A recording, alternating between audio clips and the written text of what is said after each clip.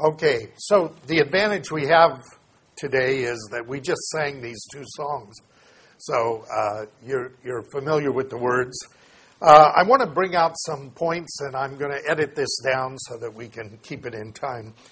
Hymnology is really an important part of worship and of spiritual formation. And the Apostle Paul in Ephesians and in Colossians tells us to speak to one another, teach one another, and admonish one another with psalms and hymns and spiritual songs, singing with thankfulness to God.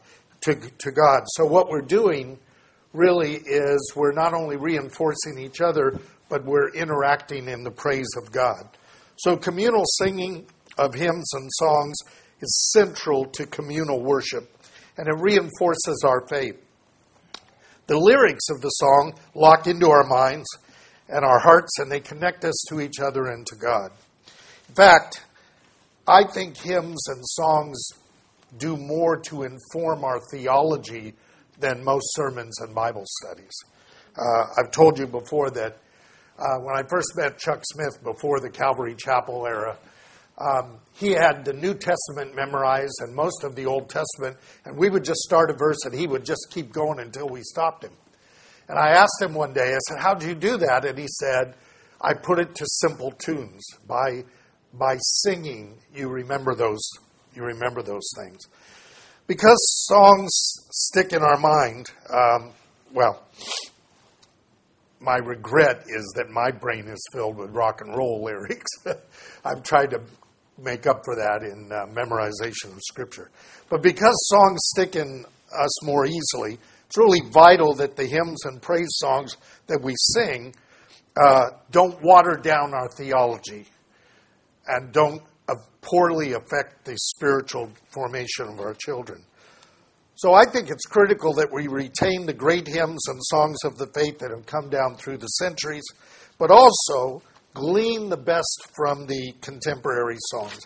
And I think Pastor Jeff is doing a great job of trying to do that and bring some of the Messianic songs in and other contemporary songs. So today we're going to examine two. We've just sung them, Beneath the Cross of Jesus and When I Survey the Wondrous Cross. These two are part of the songs of the cross that I think are critical. So this first one is one of my favorites, Beneath the Cross of Jesus. There was a choral version of this song that was just incredible that we did in the Mid-Cities Choir when I was the music director there. I've always wished I could find a recording of that arrangement. It's just gorgeous. It was written by Elizabeth Clephane about 3 years before she died, and she died at the age of 39. This was back in 1869. So 3 years later, this song gets published as a group of poems in a Scottish Presbyterian magazine.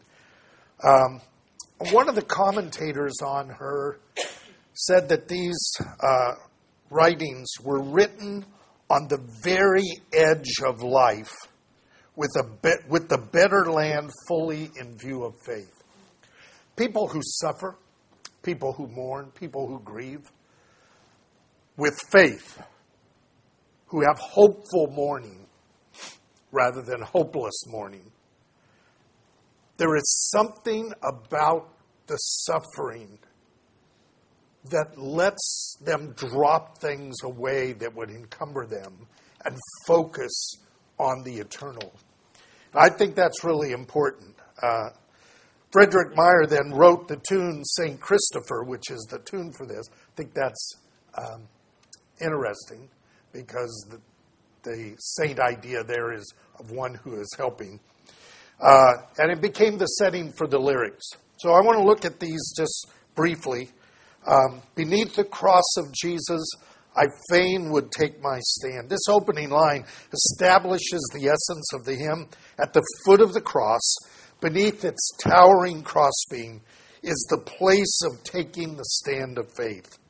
It's a place of commitment and a place of hope. The word fain there has been changed in a number of hymnals, to be gladly or well pleased, which is what the word means. Sometimes the hymns are a little bit like King James Bible. We don't know what the words are. But this is about not, I just happen to be at the foot of the cross, but I am cheerfully taking my stand there. The next line, the shadow of a mighty rock within a weary land. This imagery of a place of shelter and protection. And then it continues, a home within the wilderness, a rest upon the way. This is a respite from the burning of the noontide heat and the burden of the day. The cross and its shadow becomes a place of coping, a place of being protected, a place of dealing with the difficulties and the trials that we encounter day to day. The second verse really grabs my soul. We don't sing it much. We sang it today. There lies beneath the shadow, but on the farther side, the darkness of an awful grave that gapes both deep and wide. Death and the grave is certain. And there between us, meaning we and death, stands the cross, two arms stretched out to save. You see that cross, and the crossbeam becomes the arms, really the arms of the Lord. Like a watchman set to guard the way, and notice the word here, from that eternal grave. The cross is going to keep us from an eternal grave, an eternal death, ultimately into life. The only thing that stands between us and eternal death is the cross and the grace of God who established it. And then all of these cross hymns have a verse that's really the imagery of Jesus on the cross. The next verse does that. Upon the cross of Jesus, mine eye at times can see the very dying form of one who suffered there for me. Can't help but think of Paul's statement.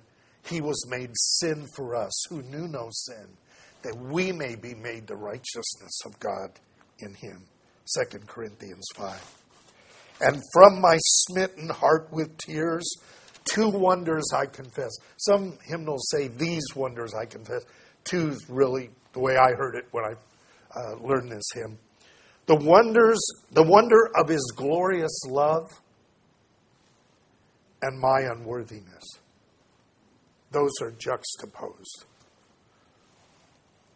We've talked about it today. Most of the people that talked about we just can't perform. We can't do it. We can't reach the glory of God. We all fall short of that. Some of us terribly short. This echoes for me another hymn, which we sing in the darkness service. Amazing grace, how can it be that you, my God, would die for me, a sinner?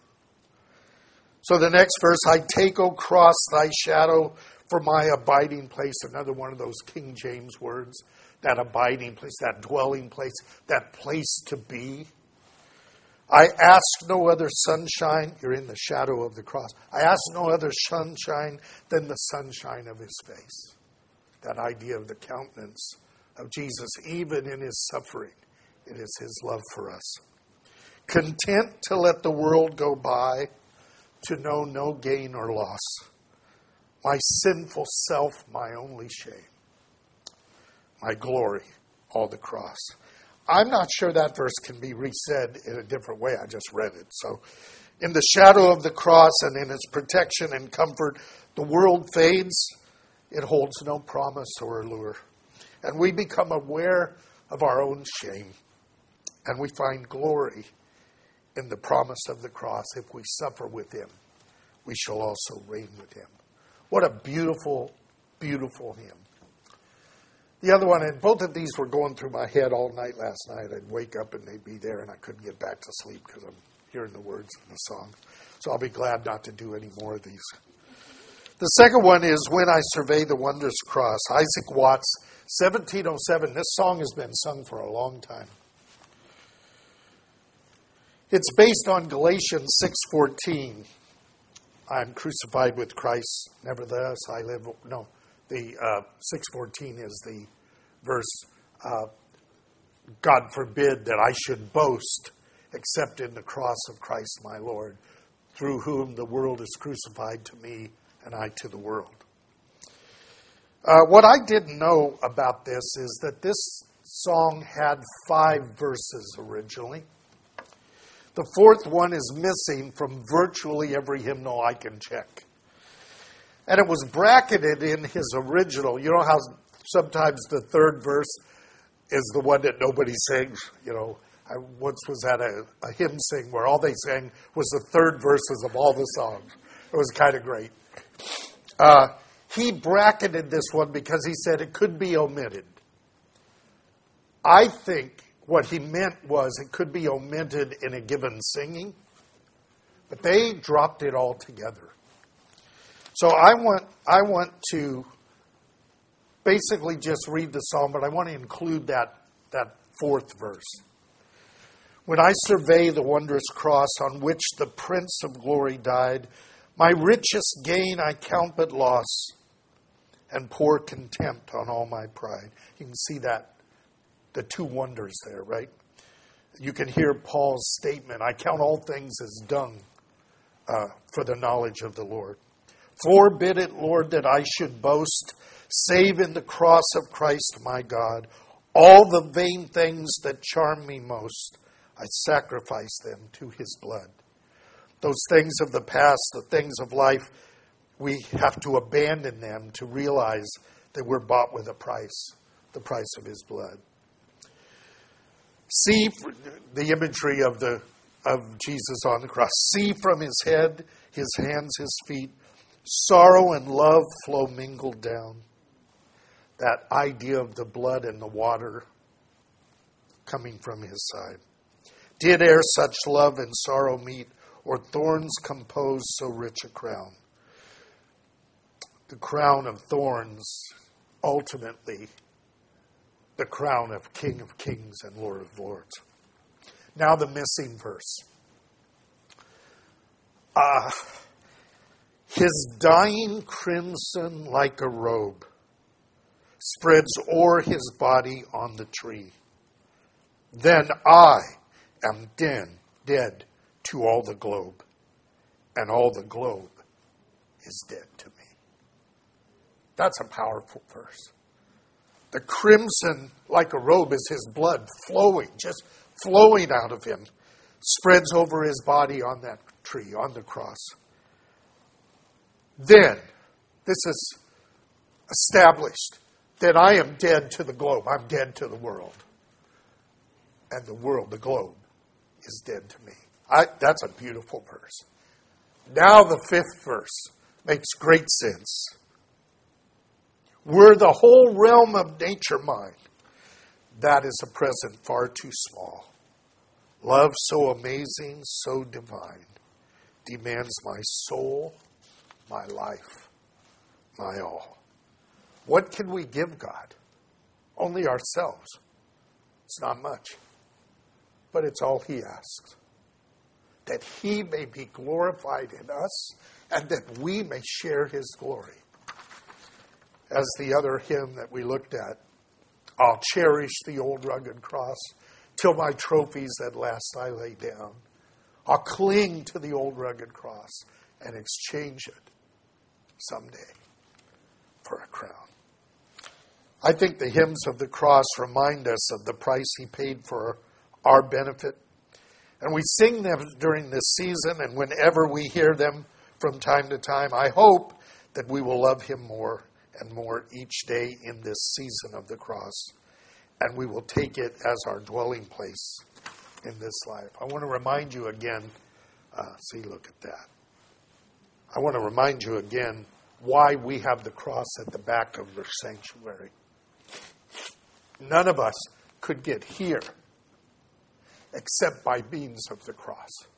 So the cross is not before us. It's behind us, and the glory is before us. And we're in that framework of suffering with him so that we will reign with him. If we stay mindful of that, I think this will be a great Lent season. The last few years, the Lent season for me, I've just kind of gone through the motions. This year, as I've struggled with the spiritual disciplines, and even in my Lent commitment, put it where it was an uneven thing. So I didn't just start it and stop it. I have to start and stop, start and stop, start and stop. It really pulls it back to me that this faith is a struggle, and you can't coast. You can't just say, well, I'm there now, and I'll just ride the rest of the way. This is going to be a struggle till the day we die, but it's also a resting place, a respite along the way. Let's pray. Father, we thank you for your word and for these hymns. Grateful, Lord, for the testimonies of the congregation today, because in those ways we are all being reinforced. And so as we praise you and as we worship you and as we think about the songs that we sing and the theology behind them, let these things reinforce our faith, Lord, and let us struggle to be obedient to the faith, knowing that it is okay for us to sometimes just be still and know that you are God, rested in the shadow of the cross. In Jesus' name we pray. Amen.